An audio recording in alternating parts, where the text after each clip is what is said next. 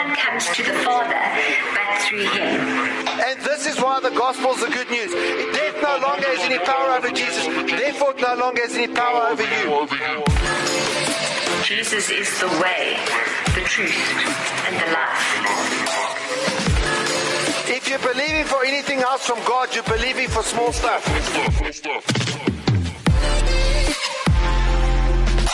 Get motivated and be inspired.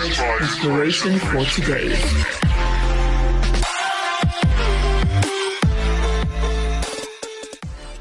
And I ask you to repeat after me. Say, Lord Jesus, I ask you to speak to my life, that you'd minister to my heart. I pray that your word would be revealed to me today in a way that I can understand it, so that I can speak it, and so that I can do it and see it change my life. I pray this in Jesus' name. Amen. The art of war, the nation's victory will be determined by the church. I want to say that again. The nation's victory will be determined by the church. And what that also means is that if the church doesn't do what the church is supposed to do, then at the end of the day, we're going to see the nation be defeated. And the nation will be defeated by the enemy, who is the devil. And so we do not want that. Now, last week we looked at Haggai chapter 1, verse 8. We started looking at that, and also from Romans chapter 12. We're going to look at both again, and we're going to complete the thoughts we started last week. Haggai chapter 1, verse 8, talking about how you build the church. Go up to the mountains, bring wood, and rebuild the temple, that I may be pleased with it and be glorified, says the Lord. And going up to the mountain is getting into the presence of Almighty God. And we looked at what it takes to get into the presence of God. If you were not here or you did not watch it, please go watch the sermon to get a hold of what we said. And then the second thing was to bring wood. And that goes around the cross. And if you do not know about the cross, then 1 Peter chapter 2 verse 5a talks about who you are through Jesus. You also, like living stones, are being built into a spiritual house to be a holy priesthood, offering spiritual sacrifices acceptable to God through Jesus Christ. So I want you to understand and realize today that the church is built with people, the church is built with you. And you cannot say wherever I go there the church is, because the church is a gathering of believers. Now I want you to understand something else. I was in a meeting yesterday, and the meeting that I was in, it was actually organized by an organization called SANCO, which is the South African National Civics Organization. Not typically one that you'd associate with the church. One that you typically associate more with the African National Congress. And this meeting, which was involved by the chairperson of SANCO and also one of the pastors that we work with, this person from SANCO said, I don't know much about the church. But he said this: the ANC was born in the church. Some of you have heard me say that before. In 1912, the ANC was born in the church. And where is the church now when the organization is run by criminals? And I want to ask you, where is the church? Because many people will point at pastors and all of that, but where is the church? The church is all of us. Where is the voice of the church? And I want to tell you something. Even forget about the spiritual side of things. Just think about the practical implications politically when we do not meet. We're weak. We're alone. We have no voice and we have no power. But when we gather, that's when we're strong. And here's the problem. For the next 2 weeks, we're going to look at how important is the church within the nation. And I want to tell you that as goes the church, so goes the nation. If the church is weak, the nation will fall apart. If the church is silent, evil men and evil women will prosper. And evil men and evil women are prospering. And the thing is, we've got to start looking at ourselves in terms of why is that able to happen in our nation? Because we serve the King of Kings and the Lord of Lords. Now, I know there are certain problems that we're going to have. I know there will always be certain things that we cannot understand. I know that we will not have answers for everything until we get into heaven. But this I know. In a country where 70-something% of the nation put on a form to say they are Christian, the nation shouldn't be in the mess that it's in. I want you to think about how many girls get raped. I want you to think about how many children grow up orphans. I want you to think about how many children grow up without fathers. I want you to think about how many kids are sexually abused in their own homes. I want you to think about how many people are being killed all the time. I think now the stat was 64 murders per day, and I think with the latest stats that came out in the last few days, it's now 71 people per day on average are murdered in South Africa. And then people are asking me to support Ukraine, but there aren't as many people per day dying in Ukraine as what there are in South Africa, and we're not even being invaded. And all of this, when we stand before God, God's going to lay at the feet of the church. He's going to say, I created such a powerful church in South Africa, and yet this was the state of the nation.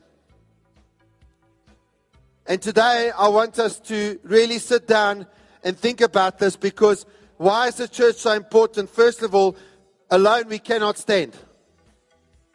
We cannot stand alone, and without the cross of the Lord Jesus Christ, we cannot stand. We cannot stand.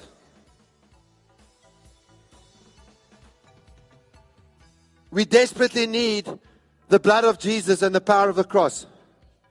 I've been telling my 12 recently, there's something which I intensely dislike.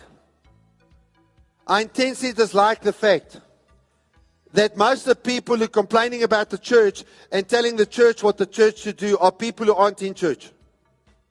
And many of them are making YouTube videos talking about the problem with the church is, and I want to say on many of their videos, the problem with the church is you fruitcake. You're not in it. You're not doing anything for it. You're just criticizing those who are doing something. Maybe you should just shut up and go make some videos about the gospel instead. It's exactly the same as I had a lot to say to the Springboks last week when they lost to the All Blacks. I was very upset. Very upset. I was almost as upset as I am with these guys with their YouTube videos about the church. But if you put me on that field, All Blacks wouldn't have won by the few, like 13 points that they won. They would have won by 1,000 points. Yet I had everything to say. Even, the coaches and the managers and all of that, no, they chose the wrong team. The referee is useless. Everyone's useless. You understand what I'm saying? Imagine me refereeing that game. I'm telling you, it would have ended up in one big brawl. I'm pretty sure of it. You see, it's always those who are watching on TV that have got the most to say. You know, the guys know I've been watching this Man United fan channel called The United Stand. I love watching it because Manchester United is in a huge amount of turmoil. They're almost as bad as Kaizer Chiefs. I didn't even know there was a team called Richards Bay, and Chiefs couldn't even beat them yesterday, huh? Yo. And Manchester United lost 4-0 last week to a team called Brentford, and Brentford lost yesterday to a team called Fulham. And I was speaking to Spoo on the way to church this morning. He doesn't even know who Fulham is. So I don't even know Richards Bay. He doesn't know Fulham, and yet they're both, lost. Now, I've been watching this channel because all these guys, they message and they phone and they speak and they talk about we Manchester United. What do you mean we? There's a few oaks that own it. There's a few other oaks that make a huge amount of money out of playing for them. And then there's all of these oaks who say we. Now, if one of those Manchester United fans has cancer, if Manchester United won the league and if they, even if it were possible, won the World Cup, what difference would it make to that Manchester United fan? We put so much into a Manchester United or a Manchester City or a Liverpool or a Springboks or, for me, the Lions, the rugby team. Come on, say amen, somebody. if you support the Bulls, shut your mouth. I'm thinking especially someone like Glenda, who came here at one stage. I hope that terrible thing is off her car, that sign that says Bulls. I said to her, this car's full of Bulls. She left it on. We worry so much about a team. We put our all into political parties, and let me tell you what all the parties have in common. They're run by corrupt people. And whoever you put in is going to be corrupt. And we talk about we. I've heard so many people over many years say, we the ANC. And I'm thinking, what do you mean you? I don't see them listening to you.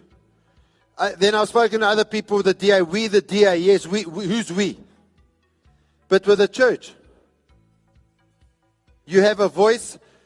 You have the King of Kings and the Lord of Lords who hears every single prayer that you pray every single morning. And when you pray to Him and you speak to Him, it makes a difference. When you do what He says, you change the world. Listen to me, Active Church. You change the world. We desperately need the blood of Jesus. We desperately need the power of the cross. And when we receive the Holy Spirit, we become one in spirit and we have the same mind. Romans chapter 12 verse 4 to 8. For just as each one of us has one body with many members, and these members do not all have the same function, so in Christ, though we are many, form one body, and each member belongs to all the others. We spoke about that last week. We all belong to each other. Now it goes on. We have different gifts according to the grace given each one of us. If your gift is prophesying, then prophesy in accordance with your faith. If it is serving, then serve. If it is teaching, then teach. If it is encouraging, then encourage. If it is giving, then give generously. If it is to lead, do it diligently. If it is to show mercy, do it cheerfully. Do you realize that to be able to show mercy to others is a gift of the Holy Spirit? No, we all want to be like the man of God with a white suit, or the woman of God with the white dress, or the white whatever, and we want to go, oh, sure, and everyone falls down, and all of this kind of stuff. But to give mercy is a gift of the Holy Spirit. Tell the person next to you, say, wow, I didn't know I had a gift. And let me tell you something. If I called up someone onto the stage and I prayed for them and they had a big fat tumor sticking out of their head like this, and that tumor disappeared in front of your very eyes, let me tell you something. It's a far greater thing if you exercise the gift of mercy than to get rid of that tumor. When you have mercy, you're just like God. We're all different. And when we pull our strengths together in the church, we're all stronger. We're better together. But you know, so often we want to take our stuff, we want to take our gifts, and we want to do it for ourselves outside of the church. And I want you to realize, that's fine, you can do that, but here's the problem. That's not what the Bible says. And excuse me for telling you, I believe the Bible. And I believe it, as they say, from the index to the maps. If you've got an old-fashioned Bible, you know, one that's not on your phone, in the beginning was the index, because there you had to look, you understand? Sometimes you had to look for the book. Especially if it was like Zephaniah or something, you know what I'm saying? You weren't sure where to go. Yes, even I wasn't. I had to go look in the index, page number. Oh, there's Zephaniah. And at the end were the maps, Paul's spiritual journeys and all sorts of stuff like that, what the kingdom of David looked like and Solomon. And so I believe the Bible from the index to the maps and everything in between. The country is in trouble. The world is in trouble. And the only way to fix it is by building the church. The church, which, as we said last week, is the temple of the living God. And so the question is, how do we complete the building of the temple? We went to the mountain. We experienced the presence of God. We were shaking, we were shivering, and we were jumping for joy. And we walked out, and everyone can see there was a light inside of us. The glory of God was all over us, and the power was everywhere, and it was fantastic because we were like Benny Hinn. We went like this, and people fell down. Amen? Because we were in the presence of God.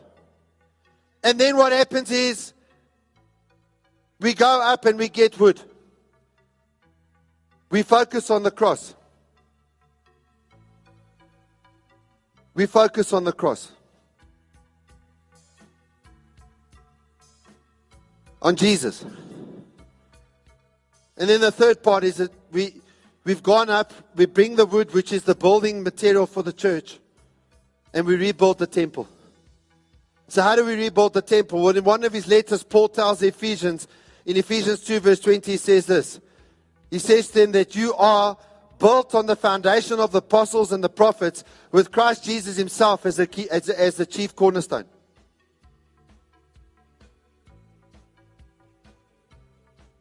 I want you to think about that for a second. We are built on the foundation of the apostles and the prophets. So our foundation is the prophets and the apostles. And what did they give us? They gave us the Bible. With Jesus Christ himself as the chief cornerstone. And the chief cornerstone is the one that holds everything together. In other words, everything is built on the foundation of Jesus. If you are building anything that is not on the foundation of Jesus, then here's the issue. What you're doing is a waste of time. I haven't got time to go into the verses that talk about this, but the Bible says if you're building your life on anything other than the foundation of Jesus, it doesn't even count. Now, when Paul said this to the Ephesian church, and I want you to really understand, the church wasn't going through a good time. In fact, what we went through in 2020 with the pandemic wasn't even close to what the church was like.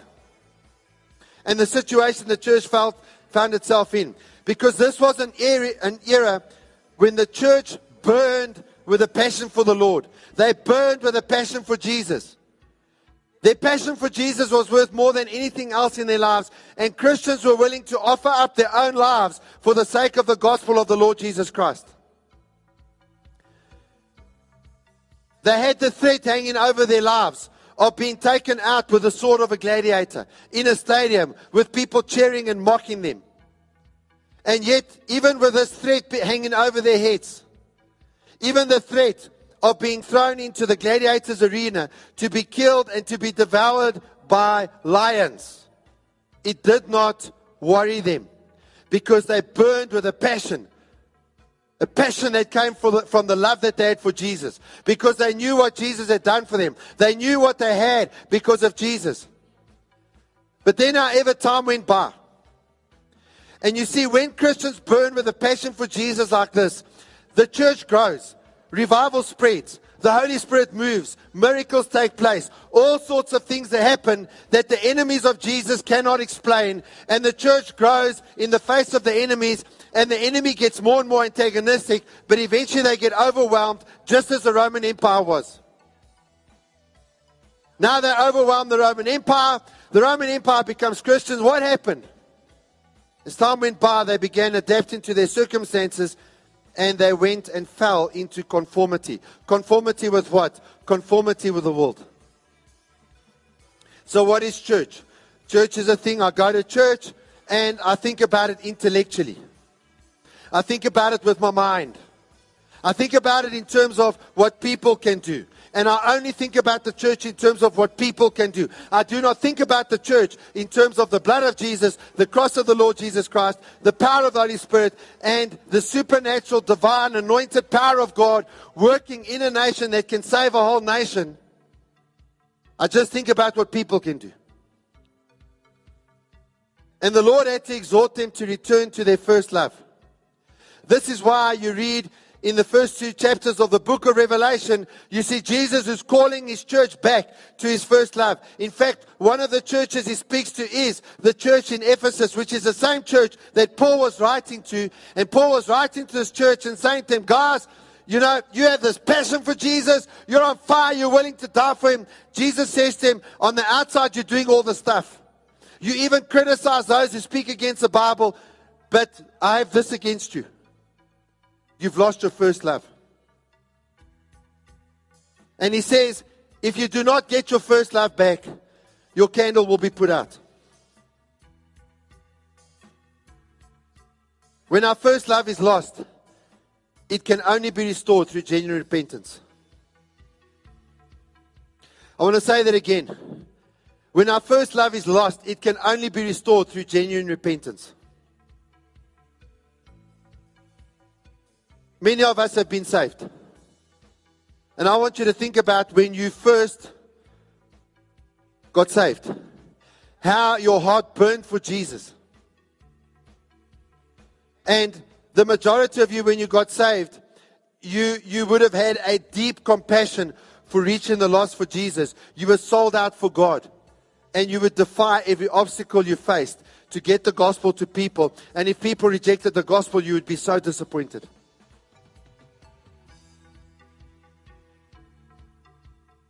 Many times people like this, they give their life, they have this new experience of Jesus. This Jesus thing is new. Maybe they had depression, maybe they had guilt, maybe they had sickness, maybe they had all sorts of things that were hectic, that were terrible, that were overwhelming. And it all got lifted and there was so much relief and there was so much joy. And they weren't used to having joy and they weren't used to having peace on the inside. And they had all of these awesome things and they were so grateful. And then over time, almost without noticing, maybe you found yourself being flattered because people were saying, well done for achieving your goals. Well done for doing things right. And as you're being flattered, it starts to affect you. And it starts to eat away at that passion. In the Destiny training, we teach about Pastor Cesar, who spoke about this happening in the church at his run, which is Mission Charismatica International, MCI. And he said that there were people that got familiar in their church.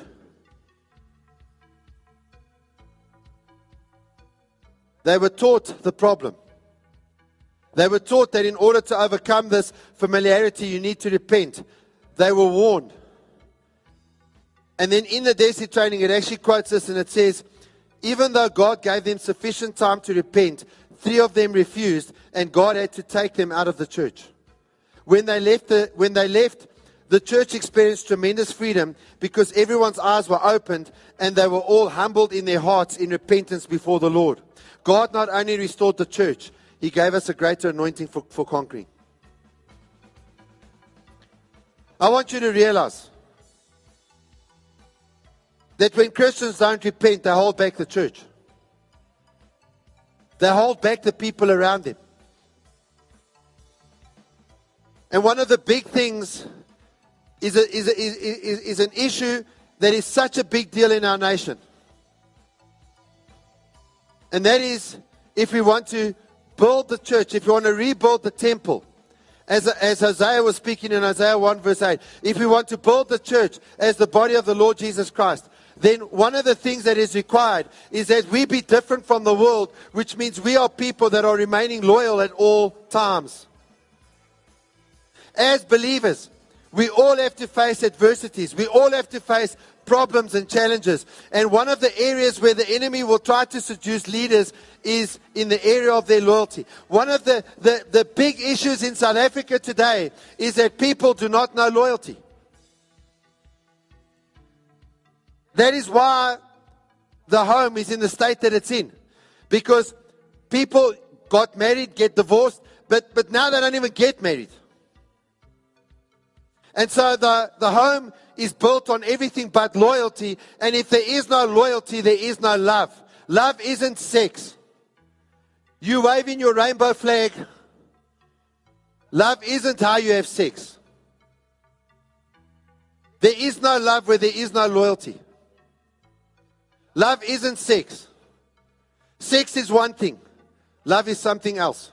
Love is something where you sacrifice yourself for someone else. Sex is pleasure. Sex is pleasure. That's what it is. And it's a pleasure that we're only supposed to enjoy in the confines of a marriage. Because then it becomes a blessing. Then that pleasure becomes an act of worship. But outside of marriage, it is a disaster. Jesus is the greatest example of faithfulness. And the place that the devil's going to go for you is in the place of your loyalty. Let's look at how Jesus was in Philippians 2 verse 6 and 7. Jesus, who being in the very nature of God, he was in the very nature of God. He was God. He did not consider equality with God something to be grasped, but he made himself nothing, taking the very nature of a servant, being made in human likeness. And I want to tell you that if we become like Jesus, that is the model. And when the Father entrusted Jesus with the responsibility of redeeming humanity, and all the things that this implied, all the pain and the suffering and the anxiety that this implied, he neither doubted or discussed it. He just put it into action. He did it. He obeyed and did all the Father asked him to do. What did Jesus say when he was on the earth? I want you to look at me and I want you to listen. What did Jesus say when he was on the earth? He said, I've come in my Father's name and you do not accept me. But if someone else comes in his own name, you will accept him. We accept every other Tom, Dick, and Harry who comes and says all sorts of things about all sorts of stuff, and we accept them as if they're the truth. But we push what Jesus says away. John 7 verse 18. He who speaks on his own does so to gain honor for himself. How many times are you following and listening to people who are speaking to gain honor for themselves? But he who works for the honor of the one who sent him is a man of truth. There's nothing false about him. In other words, if you're working and if you put everything into honoring the Lord, if you put everything into honoring the name of Jesus, if you put everything into honoring God, to honoring his church,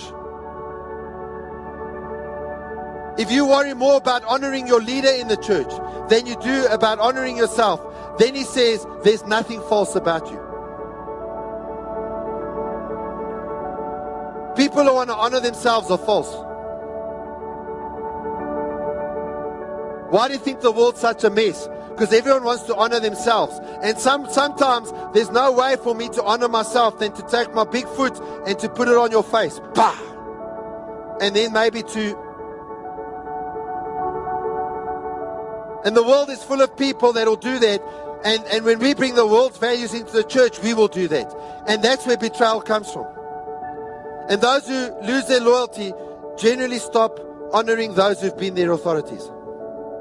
Listen to what Paul said in Romans 13 verse 1 and 2. Everyone must submit himself to the governing authorities, for there is no authority except that which God has established. The authorities that exist have been established by God. Consequently, he who rebels against authority is rebelling against what God has instituted, and those who do so will bring judgment on themselves. And this is a huge problem that we have in South Africa today.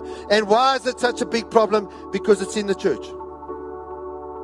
And let's not talk about the church as being everyone else. Let's talk about us. Because I can't go around and fix other people's loyalty up. I can't stop other people betraying. But I can stop doing it myself. When we remain loyal, God will increase us in the anointing to win souls and make disciples.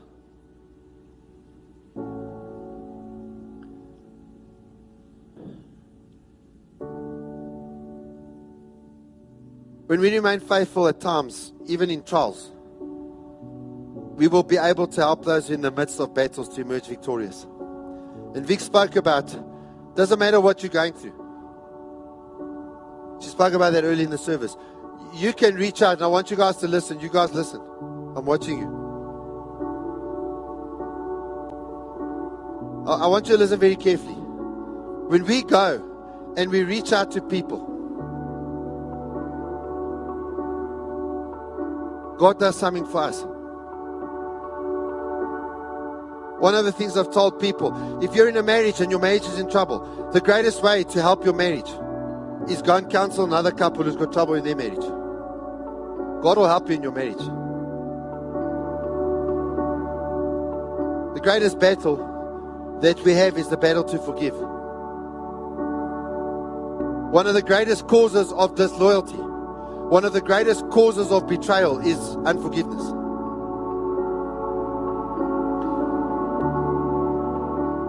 And so you're saying, but I've been unfaithful.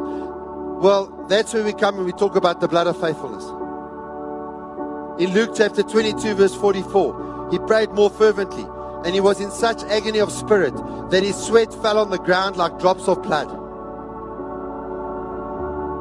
Jesus, when he was faced with the reality of the Father's call on his life, the Father's call was for him to go to the cross. The very reason Jesus was born was for him to go to the cross, was for him to shed every drop of his blood on the cross. And when he was faced with this, that he had the Father's will, that he shed every drop of his blood on the cross and suffer a most excruciating death and even end up in hell for 3 days for us.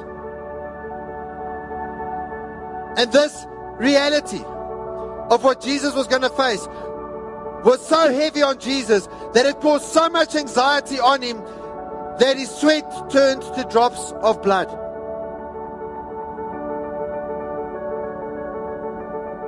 He felt when he was in the Garden of Gethsemane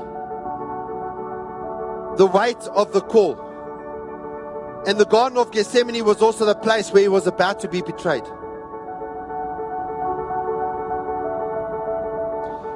Jesus was sent to earth to redeem humanity, and he remained faithful to the will of the Father until he completely and successfully completed his mission. And I want you to look at me, Active Church. To be faithful is not always easy. Many, many times to be faithful is going to cost you.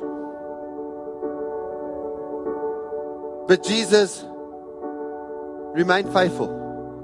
Even when remaining faithful caused him to sweat blood. And the Lord experienced his greatest agony in the Garden of Gethsemane, where our Savior conquered our sin. And he conquered our redemption. He redeemed us with his own blood. And I'm asking you today, how grateful are you for that? Because without that, you can't even get to heaven. How grateful are you for that? And so he prayed, and we see in Matthew 26:39, he went on a little farther and bowed his face on the ground, saying, "My Father, if it is possible, let this cup of suffering be taken from me. Yet I want your will to be done, not mine." Your.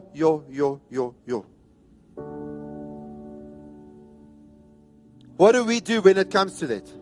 Because let me tell you something. If you have a relationship with God, you're going to face many times where God wants you to do stuff you don't want to do.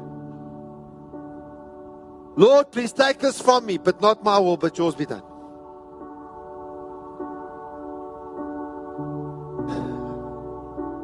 We haven't been faithful. And because Jesus sweat drops of blood, that faithfulness can be exchanged for our unfaithfulness if we will come to him at the cross in faith.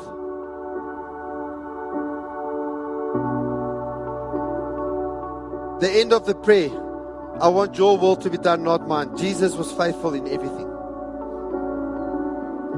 The curse came in the Garden of Eden, and God said to Adam in Genesis chapter 3 verse 19a, "By the sweat of your face you will eat bread till you return to the ground." And this is why Jesus shed his blood through his sweat to redeem us from the curse, because when the sweat drops of blood came, they fell on the ground to break the curse over the ground. And I don't even speak to anyone, but the next thing, there was that song, "Curse of every betrayal," broken to pieces by the blood of faithfulness. Because you see, not only do we exchange our times where we've been unfaithful for the times where Jesus has been faithful. I do not know if you realize, but every time we're betrayed, there's a spiritual curse that falls on us. And that curse only gets broken by the blood of Jesus. And so we can apply the blood of faithfulness to heal us from every betrayal. I want you to listen to me today. To heal us from every betrayal. Every time we've been betrayed. And to set us free from every single generational curse that is in our family line, that is bringing a curse on our family today. And sometimes in our families, we have curses. People suddenly die. All sorts of things. People have accidents. All sorts of things go on. But you know what? We can break that curse with the blood of Jesus. And I want to challenge you today to reach out with your spiritual hands and to grab a hold of what God has promised you.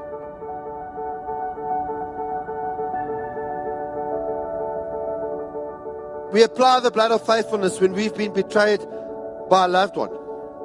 Maybe we've been betrayed by a parent. Maybe we've been betrayed by a spouse or a boyfriend or a girlfriend. Maybe a friend has betrayed us. Maybe we've been betrayed by a business partner. Maybe we've been betrayed in the church. We can apply the blood of faithfulness. We can apply the blood of faithfulness when there's a generational curse in our family that wants to dominate our lives. Maybe it's a generational curse that comes through occultism, through idolatry, through rebellion, through sickness. Sometimes the sickness that we experience that just carries on going down the line in the family. Sometimes it's not a natural thing, it's actually a curse. And that curse can be broken. What are the benefits? The benefits are that we have a completely forgiving heart. One that is completely free of hatred. One that is completely free of resentment, bitterness, and one that is free of a desire for revenge. What we also receive is a heart that is faithful. God gives us like a spiritual transplant. And we now have a heart that is faithful. A heart that is obedient to the word of God. And we have complete freedom from his generational curses.